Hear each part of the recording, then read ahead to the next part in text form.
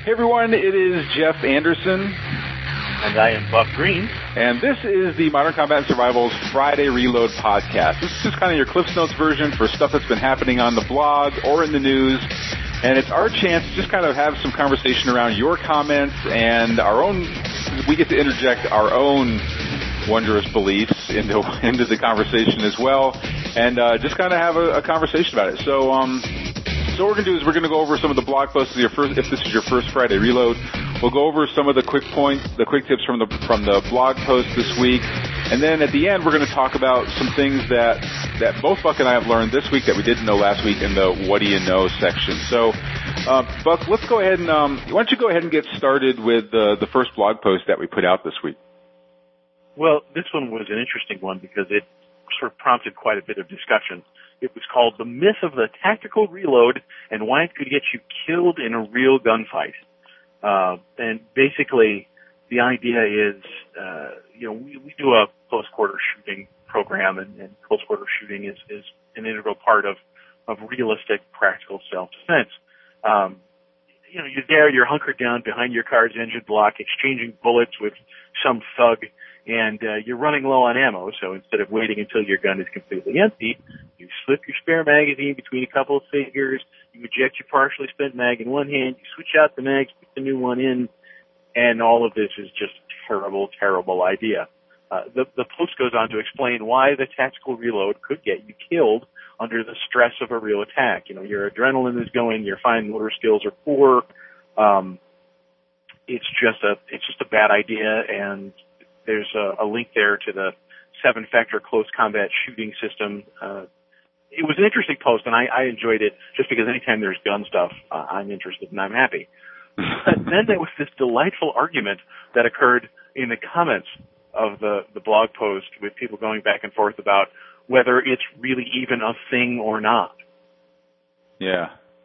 Yeah, I mean, I was looking at that too, and I want to apologize to the ones that were having the argument, because usually I try to monitor the blog and just try to keep things really professional, and I think for the most part it was, but I try to keep it from turning into some 13-year-old tirade like you see on YouTube, your mother sucks, no, your mother sucks worse, and I don't think it really got to that point here, but definitely there were some hurt feelings in this, and anytime you're talking about guns and tactics, there's always you're going to have heavy opinions either way.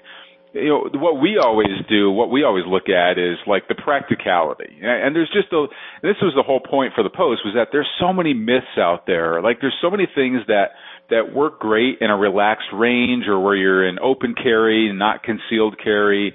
We talk about the Tooler drill as one of those examples, right? Like the 21-foot rule that so many people, that they kind of live by that. That is a rule. If somebody is within 21 feet, then they can reach out and touch you. But, that rule, just as an example, was done with a police officer who knew an attack was coming because it was a test, who was in open carry. Everything was right there. It was a revolver, I believe, that was used, so there was no need to chamber a round if somebody didn't have a round in the chamber. So there's all sorts of factors where 21 feet is just total bullshit.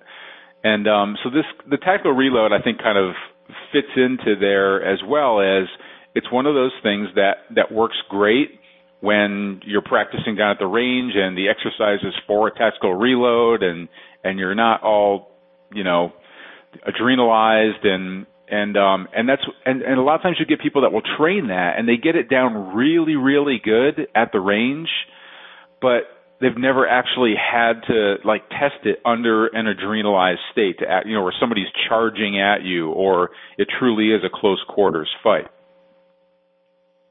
It's funny you mentioned the Tooler drill because that's become a lot like Hitler on the internet.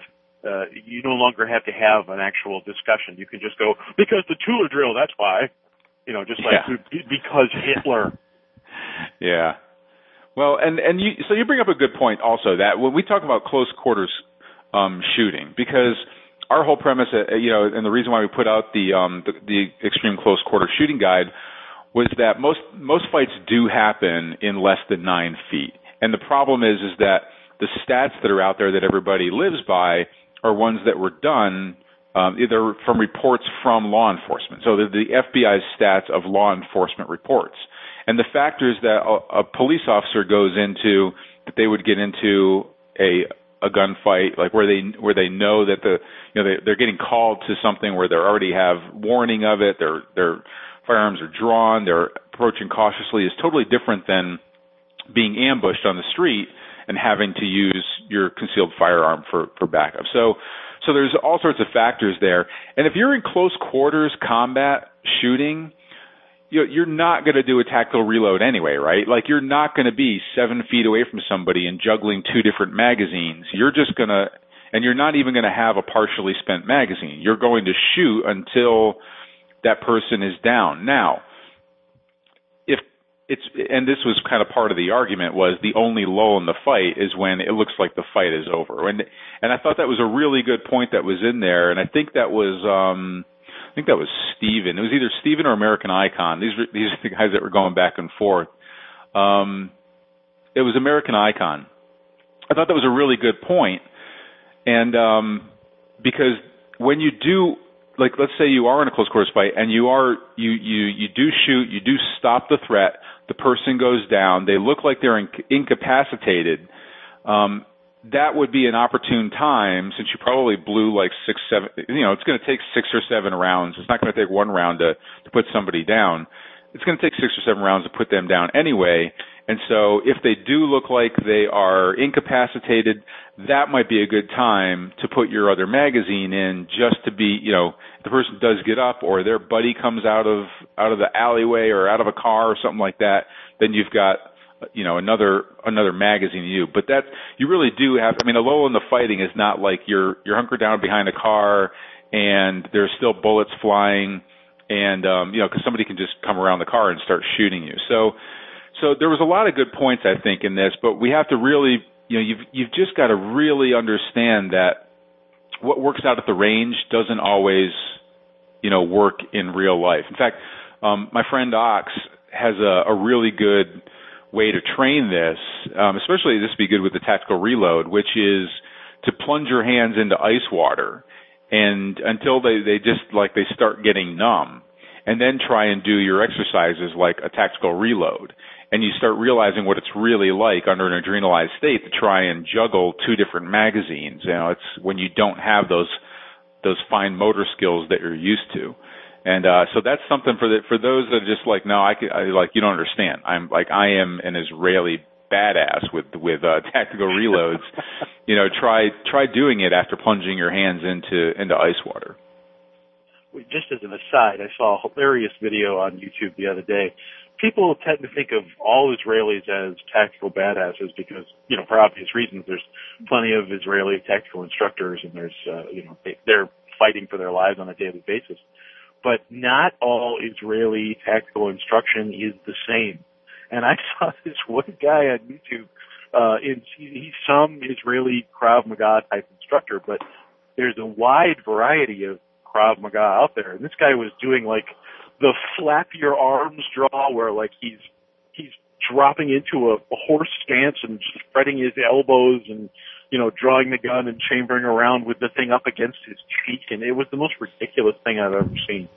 Well, I think it's probably like the Army too. Like I was, when we trained in the Army and we trained, hand-to-hand combat, in basic training, it was Karate 101. It was like the first day of Taekwondo class, and that was like the entire hand-to-hand combat thing. It was like, hi-ya, karate kicks, and I was just like, and I was already a martial artist. I was a martial artist since a young age, and focused mostly on stuff that was really going to work on the street. And I just remember thinking like, oh my God, please tell me like the rest of the Army is not as bad as this training. But everywhere you go, the training that, if you got any training at all in hand-to-hand combat, which was very little, it was typically just done by somebody else within your unit who has taken martial arts. Like we didn't have like a designated hand-to-hand combat instructor. It was basically whatever training you could get your hands on, which was typically very traditional karate type training. Yeah. So anyway, all right, let's go on to the next pod. We'll go ahead and go into one of the the next blog post we did, which was, should you really be worried about an Ebola pandemic outbreak coming to the United States? And essentially, when we did this post, it was really the answer is kind of no. Well, here's what I put. The answer is no, sort of, at least not yet, but with a little twist. And the point of that was Ebola is not like a measles outbreak. You know, like a measles outbreak, I believe, is classified by the Centers for Disease Control as an ICD-10, which means that basically for every one person infected, you can pretty much count on like 10 more people being infected. Ebola, because of the way that it's spread and the timing that it's spread, in other words, like there's some illnesses that you don't even know that you're sick, but you have a virus and you're walking around infecting other people, and now they're getting infected, but you don't know that with Ebola, you're in symptoms when you're contagious. And so that's why the people who are being infected here are the people, and you notice from the news cases, they're the people that are giving care. They're the doctors that are at the biggest risk for this. And so, and Ebola, so for that reason, because they're only contagious when the symptoms are there, it's only classified as an ICD-2. In other words, for every one person with Ebola, it's possible that they could infect 2 other people. So it's a relatively low rate of spread. The reason why it's such a pandemic in Sierra Leone and Liberia is because they have such horrible conditions over there. Especially even in the hospitals, you can see the pictures. I mean, they're pretty much just, lying all over the place.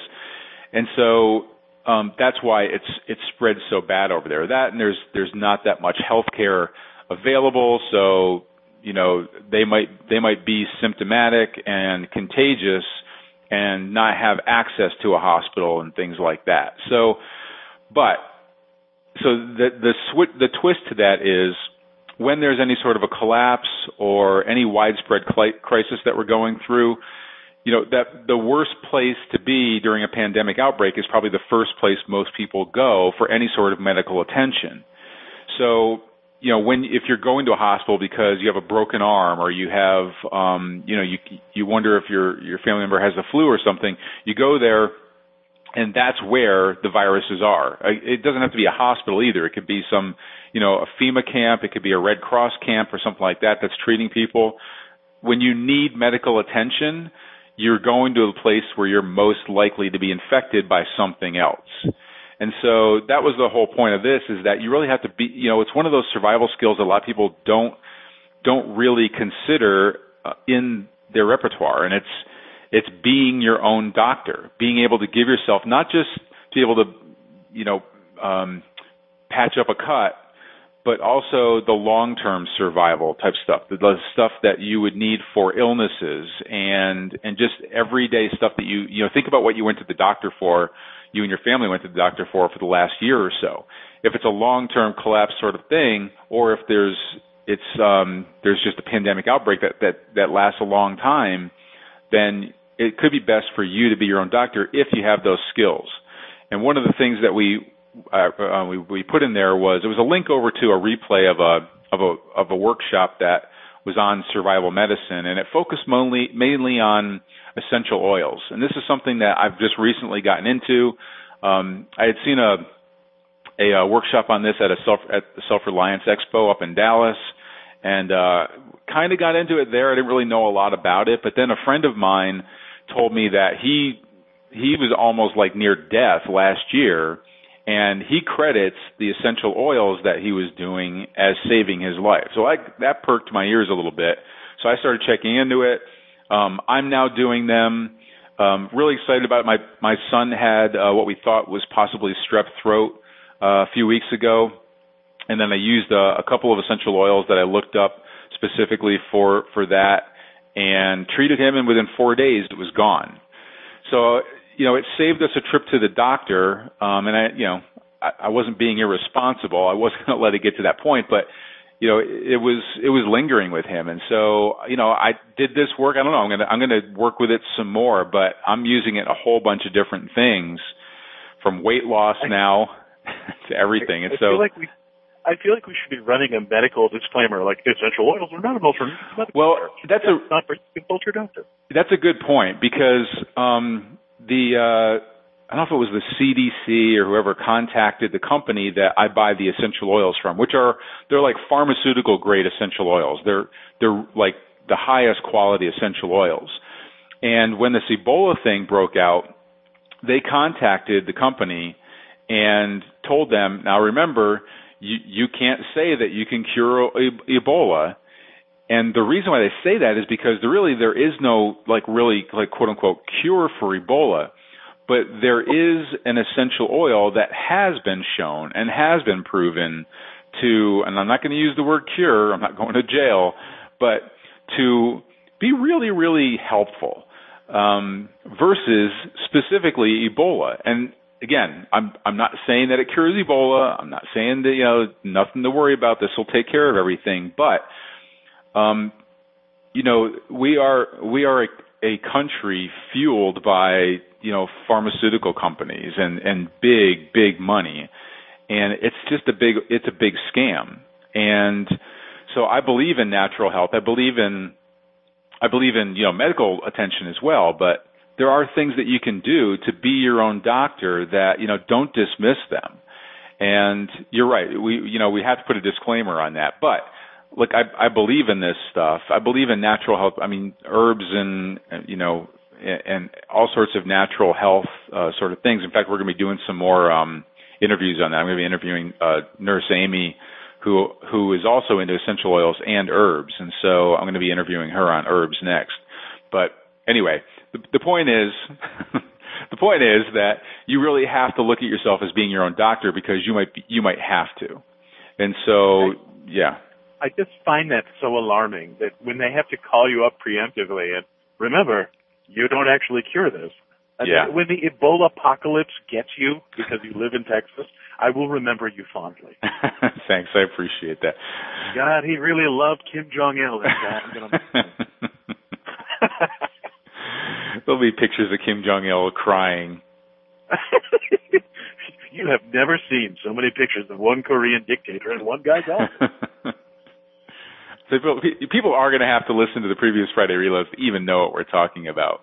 But just to give you a picture, the whole South Park, love affair between Saddam Hussein and Satan.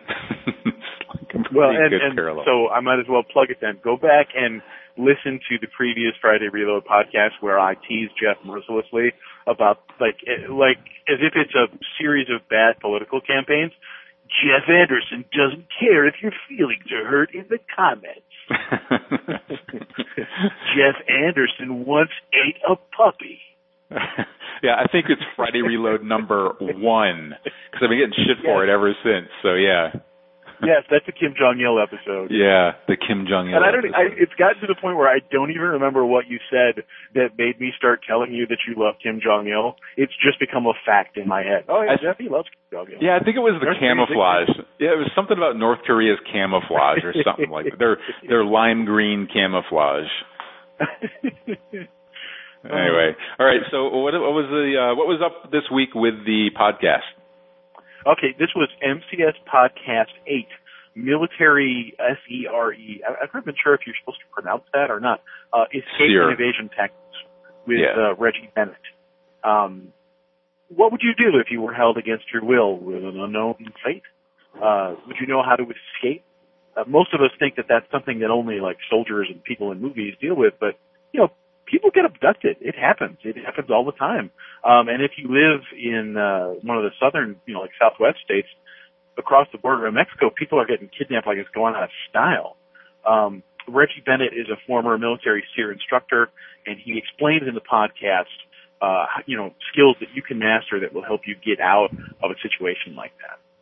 It includes things like psychological triggers to help you stay mentally strong, how to plan and execute your escape, how to make yourself invisible to mask your escape route when you're leaving, evading people who might be trying to find you and bring you back, and even things like interrogation and torture. I mean, we're not saying that the podcast is going to turn you into Jack Bauer, but it's just one of those prepared citizen things. You ought to at least consider these concepts. There was a a case in the city where I live a few years ago where this family was abducted in their own garage. They came home and there were some essentially home invaders waiting for them in their garage, put them in the trunk of the car, like molested the wife, drove them around town, and were telling all their friends, yeah, we're going to murder them when we're done having fun with them. And apparently because their kid was with them, one of the evil people's friends was like, well, yeah, I might drive some people around in the trunk of my car, but I wouldn't, like, kill them because they have a kid. That seems wrong to me. So, given that curious moral center, they called the cops. And so this family was finally rescued from what was just the worst nightmare imaginable. But it all started when they came home. They just came home to their garage and they got kidnapped and driven around the trunk of a car and were on the schedule to be murdered. So, it does happen. It's hard to believe, but it does. It does happen, and there's a lot of, I won't go too far down the rabbit hole when it comes to, like, conspiracy theories and stuff like this, but I mean, it does seem like there's an all-out war on patriots, and I think that's, there's a lot of stuff coming up with, just kind of, never mind. I'm starting to go down the rabbit hole. Never mind. I've been seething all week. Like I've been in kind of an insane point all week. So I won't go too far down there. But there was a good comment on there that I thought there was only one comment so far on the blog. So for everybody that's listening to the podcast, like leave comments on that. In fact, your best thing is to go and please subscribe to the podcast and then go ahead and please leave a comment on the podcast. Like we're really trying to build up the podcast and get people subscribed. I know people are subscribing. We see the downloads and everything. So people are enjoying it. But what we're trying to do is get the rankings up in iTunes so that more and more people will find it in there. And so please go ahead and go to iTunes and leave a comment for us. Give us the 4-star treatment, the 4-star rating in there, and I appreciate it. And there was one comment in there. Do you have it pulled up? Yes, it was from someone named Wild Chill. Facebook has really ruined talking about any conversation that happens on the internet because now when you actually have to read a screen name, everyone sounds like an idiot. Well, this comment from Zombie Killer 818 says, but anyway, Wild Chill writes, practice makes perfect. I spend 10 to 12 hours a week in the woods. I'm lucky. We have the Greenway here in Florida with lots of different kinds of trails.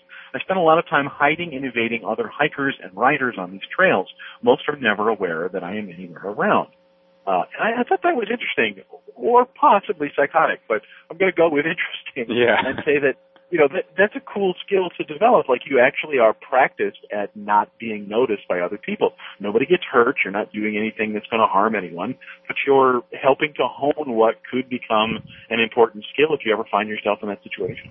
Well, it is definitely, like when somebody does, like if they don't notice you, that's great training. But if a jogger is going by and they see you lurking with, leaves sticking out of your hair and you're like 3 feet away from the jogging trail to see if they'll notice you or not, and they do notice you, now all of a sudden you're a 911 call.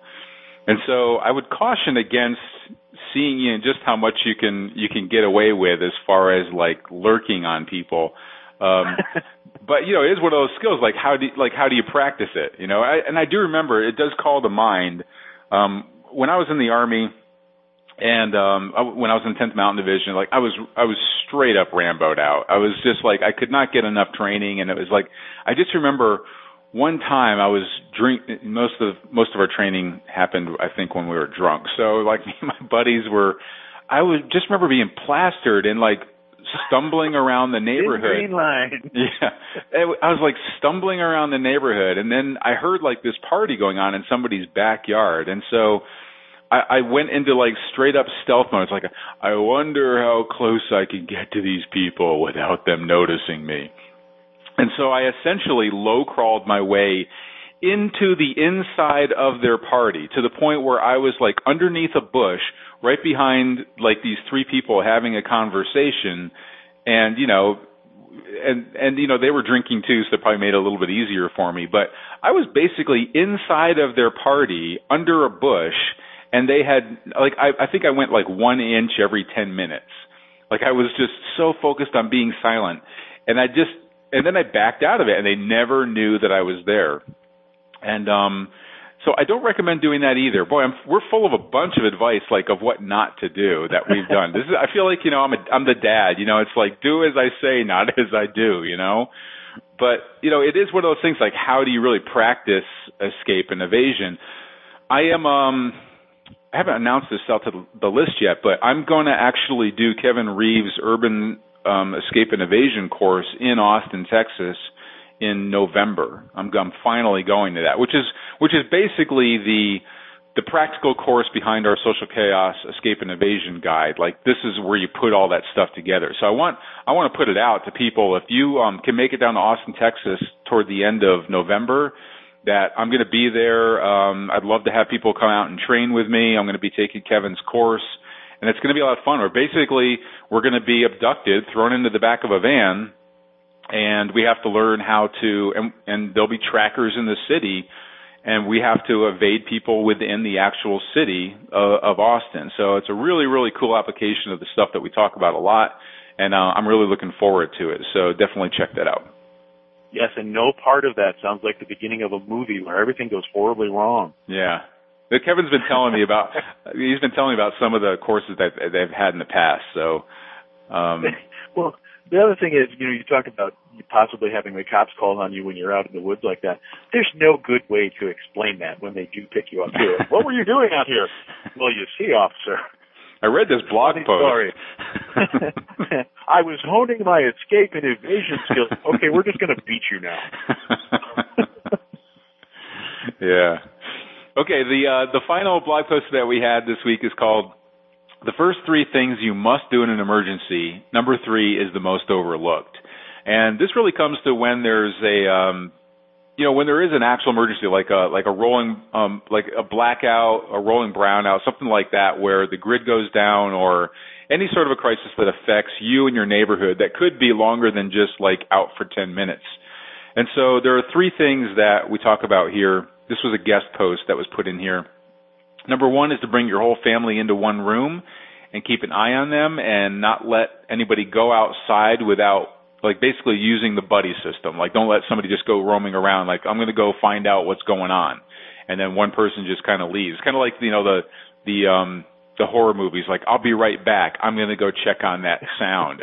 And then it's like, they don't come back for like 18 hours, and everybody's like, well, what should we do? I don't know. I'll go look for them. And then they don't come back for 18 more hours. So, hey, guys, I just found Jeff hanging from his intestines in the bathroom. Let's find the guy who did it.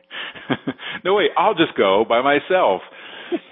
Number 2 was check on your water supply. So, food's going to be there, right? Like, you're going to have food in the refrigerator for however long it'll last in there, and you'll have stuff in the pantry. And if you're stocking up on food, you're going to have food. But the big thing is water, because that's the hardest thing to store, and it's the one thing you're going to want to maximize as much as possible. So first, number 2 is check on your water supply. So if you still have clean running water, if you still have electricity and can get water, then fill up your bathtub very quickly. Put the plug in, fill up the bathtub. They even make these containers now that you can just put in your bathtub, those big plastic containers, and then it fills up so you have that water to use if you're in a survive-in-place situation and it's going to be a longer-term thing. So make sure you take care of your water supplies. And then the third one is also the most overlooked, and that is fortify your home. And this is one of the most common mistakes that are out there, is that people don't take their home defense seriously. And a major emergency that happens could really shut you out from the outside world. And then, there could be looting that could happen. There could be, it really makes yourself a target, especially if the concept of home defense for you is having an alarm system in your house that is based on electricity, that when somebody breaks in, automatically calls a 911 center for you to get response. And in a true collapse, number 1, you might not have power to your system, so it's completely useless. And then it's just, whatever locks you have on your house or don't have, or, however flimsy they are. And then also, the response might never come. I mean, even in a regular call during, non-crisis, you never know how long it's going to take for law enforcement to get to you. If it's a true sort of a collapse or a really bad crisis where there is looting going on or there's fires going on and things like that, riots happening, law enforcement is most likely never going to get there. So you really must fortify your home. And there is a link in there over to a program that's specifically built for survivalists on fortifying their home for this sort of thing. So check that out. And okay. So those are the blog posts for this week. And now we come to the part of our Friday Reload where we talk about what do you know. This is where Buck and I are going to go over what we got from our blog or maybe from something else, something that's happening in the news, and talk about something that we know this week that we didn't know last week. So, Buck, you want to go first? Well, there's been a lot of stuff in the news about the director of the Secret Service stepping down. There's been so many missteps. It's starting, I remember the big hooker scandal south of the border, and everything that has come out over the last few days about here's the time they failed to protect the president from this. One of the news items that hasn't made the list of, wow, the Secret Service sucks lately, is people forget, not that long ago, President Obama was in Germany, and he was working out in some gym in Germany. I think that was the country. It was somewhere in the European theater there. And somebody took footage of him working out, and it made its way to the internet because it was funny. He's working out with these little hand weights, and let's be honest, regardless of whether you like or dislike President Obama, the dude is not exactly a physical specimen. He's got these little twig arms, and he was working out this is so hard, and they're the kind of hand weights that you would jog with. It was really sad and pathetic. But somebody pointed out after the video hit the internet, who is this recording the president, and how did they get close enough to do it? Well, then it came out the other day that some armed contractor with a criminal record rode an elevator with him when he visited the CDC and was filming with his cell phone, and people were saying, "Hey, buddy, stop that." And he's like, "Screw you! I don't listen to the Secret Service." Or, they didn't really give those types of details, but that's how I picture it.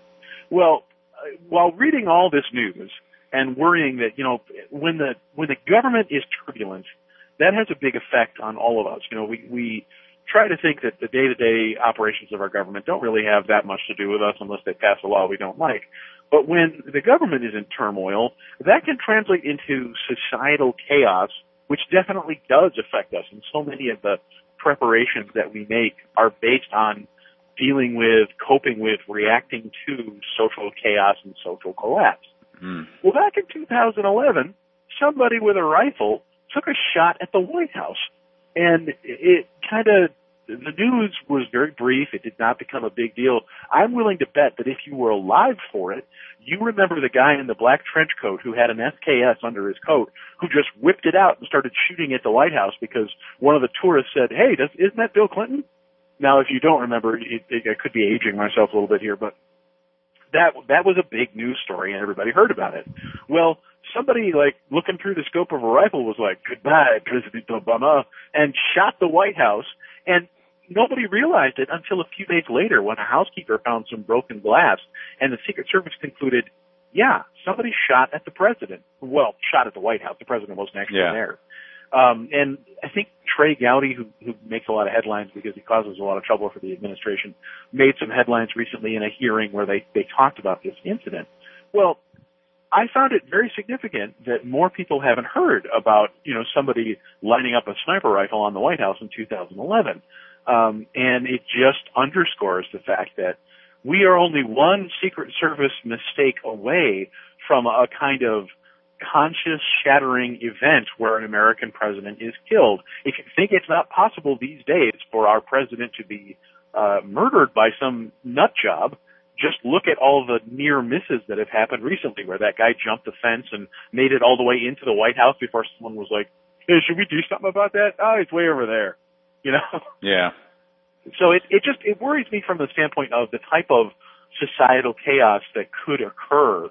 And I'm as right-wing gets, so I'm not a fan of President Obama. And you, with your love for Kim Jong-il, I'm sure appreciate this dictator as well. But I'm sorry, I'm teasing you. But really, it worries me. I would much rather live in a world where our president cannot just be taken out by any crazy person with a gun, and yet we've seen so many close calls. It worries me. And the fact that I didn't hear about this before worries me even more. Yeah.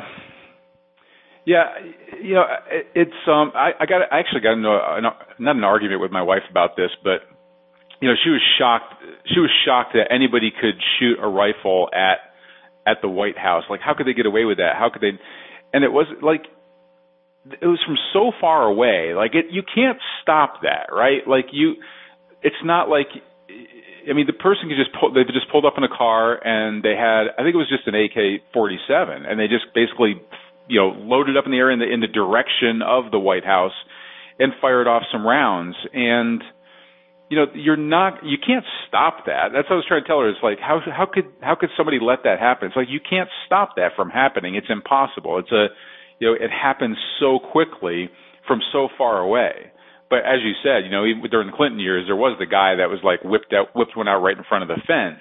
And now we just have a guy that can just hop the fence and go ahead and run into the building, apparently. I know from being in the security industry and, that it's, unless you're on a heightened state of alert where, and being a bodyguard. Like, being a bodyguard, it's such boring ass work. But the problem is that you also have to always feel like something's about to happen, and the Secret Service are supposed to be the best of the best. So it's not like, and I think everybody's just become very lackadaisical. They've gotten, I think, really good at their jobs early in the Obama years, because he's had more threats on his life than any other president has, from what I understand. And, you can just look at the temperament out there and see that that's probably true. And yet, early on, you remember he had like the giant tank that was his car, and like, there are all sorts of precautions being made, and maybe they're so good that we just become lackadaisical, because you constantly have to be in a state of virtual paranoia. You have to not be thinking, you have to always be thinking as a bodyguard, like, okay, today's the day. Like, I know somebody right now is looking to take my client out, and they're like, how are they going to do it? And so that's why you plan so much. But even when you're sitting outside of a door, when you are with them in public, it doesn't matter. You always have to be thinking, okay, the attack's going to happen right now. How is it going to happen? And that's a real mental leap for people to have to deal with. So I don't know. I agree. I mean, it's especially once you lump them all together from over the years, like the hooker scandal and all the stuff that's happened. It's just like, when you lump them all together, I mean, I want to say to their credit, number one, the president who has had the most life threats than anybody is still alive, and I feel good about that. And I'm sure that on a day-to-day basis, makes one of you. Yeah, that they're jokingly.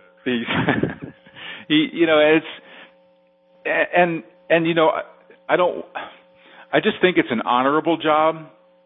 And I think no matter who the president is, I mean, I'm a soldier, so I'm going to follow the commander in chief. That's what I do, and so I'm a lot more independent and neutral than the most people are. However, independent means I just have a healthy distrust for everybody in government. But well, because I want to stop you from all of the emails you're about to get, I will add that from my side of the aisle, I can't stand President Obama. I hate his policies. I hate the way he governs. I hate his attitude. I hate the way he hisses whenever an S is in the word that he's speaking. There's nothing about Obama that I like. However, we are not a third world banana republic, or we shouldn't be, and we cannot have our president's life be in danger, because it only causes everything to become worse if people start whacking our guy. We just can't have that. I mean, the job of the Secret Service, regardless of the politics of the people involved, is supposed to be protecting our leaders, because chaos will result if people start taking shots at them. Everybody who was alive at the time remembers where they were when Kennedy died. That's a little bit before my time. I'm not quite that old, but I don't particularly want to have another of those moments. I still remember, like, when the Challenger exploded, how I found out about it and where I was standing, and I don't particularly want to add a dead president to my roster of life events like that. And it worries me that these guys, it's like they don't even care anymore. It's like, wow, remember that really hot hooker in Brazil that time? Hey, does that guy have a rifle? He's way over there. Yeah. Well, and I guess also to your point is that things are so bad right now that there always seems to be this this slow boil of revolution in some circles, and a targeted assassination or anything like that could be a tipping point, one way or the other. I mean, just because it is such an emotional event and there's going to be stuff on both sides. I mean, you can look at any of the assassinations that have happened in the past, whether it was Martin Luther King or whatever. There's emotion on both sides, and so. I think it could really spark off a very, very dangerous time for something like that to happen, especially during, really bad times over here. Anyway, Thank you for saving me from all the emails. This has been a cheerful Friday Reload, hasn't it? The Ebola apocalypse and Secret Service and, Jeff Anderson doesn't care if your feelings are hurt. That's very true. Anyway, so I'm going to go back to kind of one of our common commenters for what I didn't know this week, which was David Richardson. He left a comment on the Tactical Reload post. And for him, he said, for my everyday carry, I now ask myself the question, is there any reason I can't simply replace my spare magazine with a complete backup? Think of it as a reload with a gun wrapped around it, ready to use. And I am finding more and more that I can. Pocket carry, check. Ankle carry, check. If I'm going to use a second pocket or ankle for spare magazines, why not go all out and add a gun? Save some place that can only fit a magazine and not a gun for spare magazines. I got to say, I've never really thought. I don't carry a backup with me, although I really enjoyed my interview with Michael de Bethencourt about pocket snub-nose revolvers, and I like the reliability of a pocket. But it makes a lot of sense, especially when we talk about fumbling around with, even if it's a lull in the fight, getting that magazine in and being able to chamber around. It's like all the things that we take for granted. Every time you have a step in place, it's one more step that can go wrong or, takes time or whatever. Whereas a small pocket snub nose can be that's a good backup magazine, I guess, with a gun wrapped around it. So I think that was a really good point by David. I don't currently carry a backup on me, and I think most people don't even carry a backup magazine. They just carry their handgun. But I thought that was really interesting and definitely got me thinking about it. And I don't have a snub nose, and I have considered it though after my interview with Michael. I'm a big fan of pocket pistols, and most pocket pistols, you're not going to reload them at all. The only reason you would carry extra ammunition is for when you've emptied the gun and the fight is long over, you have extra rounds to replace the ones in the gun so you don't have a paperweight. But there's no way with most pocket pistols you would ever be able to perform the fine motor skills needed to reload that gun in the midst of a fight. So, yeah, I can see that point immensely. That's a good point. What caliber is the, I think you showed me before, but the pocket pistol that you have? Well, I have several. I have one that is a 22 Magnum. And that's a North American Arms mini revolver. You basically have to pull a little pin out of the middle of the cylinder in order to reload it. So there's no way you're ever going to reload that under stress. It's, you fire it till it's empty and then you either, have another one or do something else. But the 22 Magnum, so you're talking like super close range, like. Yeah, that's basically a face gun. That's, oh, hi, bam. Right. It's not something for any amount of distance. And people argue, the validity of carrying what's called a mouse gun. Personally, I think, having a 22 Magnum revolver in your pocket for something really up close is better than not having it. But, it's the same reason that you carry a knife and you carry other things. Maybe you carry pepper spray. It's a continuum. And, you would carry a small pocket pistol like that because you can't reliably conceal a bigger gun, like, for instance, for non-permissive environments where, look, I'm not supposed to have this gun at work because they'll fire me, but I have to carry something. I don't mean me personally. I just mean, if you happen to find yourself in that situation, obviously I would never recommend that you violate your company's rules, but people do it. And I've worked with people who did it. And, those of us who were sort of in the NRA club were like, I'm just going to forget the fact that Steve a few cubes down is carrying his gun, and I know he is, because, you know, he'll get fired if people find out. And I know he's not a madman, but these are the things that you file away. Yeah. Because, you know, it's also, and not to make anybody paranoid, but if you found out that one of your coworkers regularly carried a concealed handgun despite the fact that it was against company policy, if you're a gun guy and you like that dude, you might not say anything, but you'd also file that piece of information away for when he was having a bad day. You know, right. Because workplace violence is also a thing. Yeah, that's true. Good point. All right, well, that brings us to the end of this week's Friday Reload, and definitely make sure that you check out the full blog post and the podcast on our blog at moderncombatandsurvival.com, and also definitely check out our podcast at iTunes. There is a link. If you go to any of the podcasts that are on the blog, you'll find a link over there where you can subscribe to iTunes, and you can either listen to it on your computer or on your phone or on an iPod or something like that. Please go in and give us a really good rating in there and leave a good comment for us. Help us get the word out.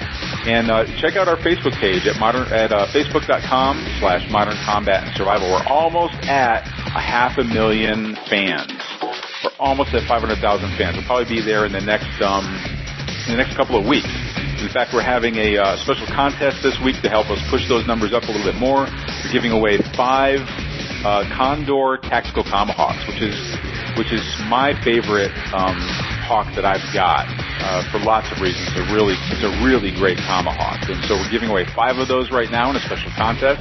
But you got to go over to Modern Combat and Survival, click on the tab for the contest there, and go ahead and like our page, and that will go ahead and get you in the running for it. It's free. There's nothing you need to compete for. You just need to like our page. That's all you need to do. So anyway, so go check that out. And anyway, I look forward to our next podcast next week. It's going to be awesome. So this is Jeff Anderson. And I am Buck Green. And train hard. Stay safe. Prepare now. Thanks, everyone.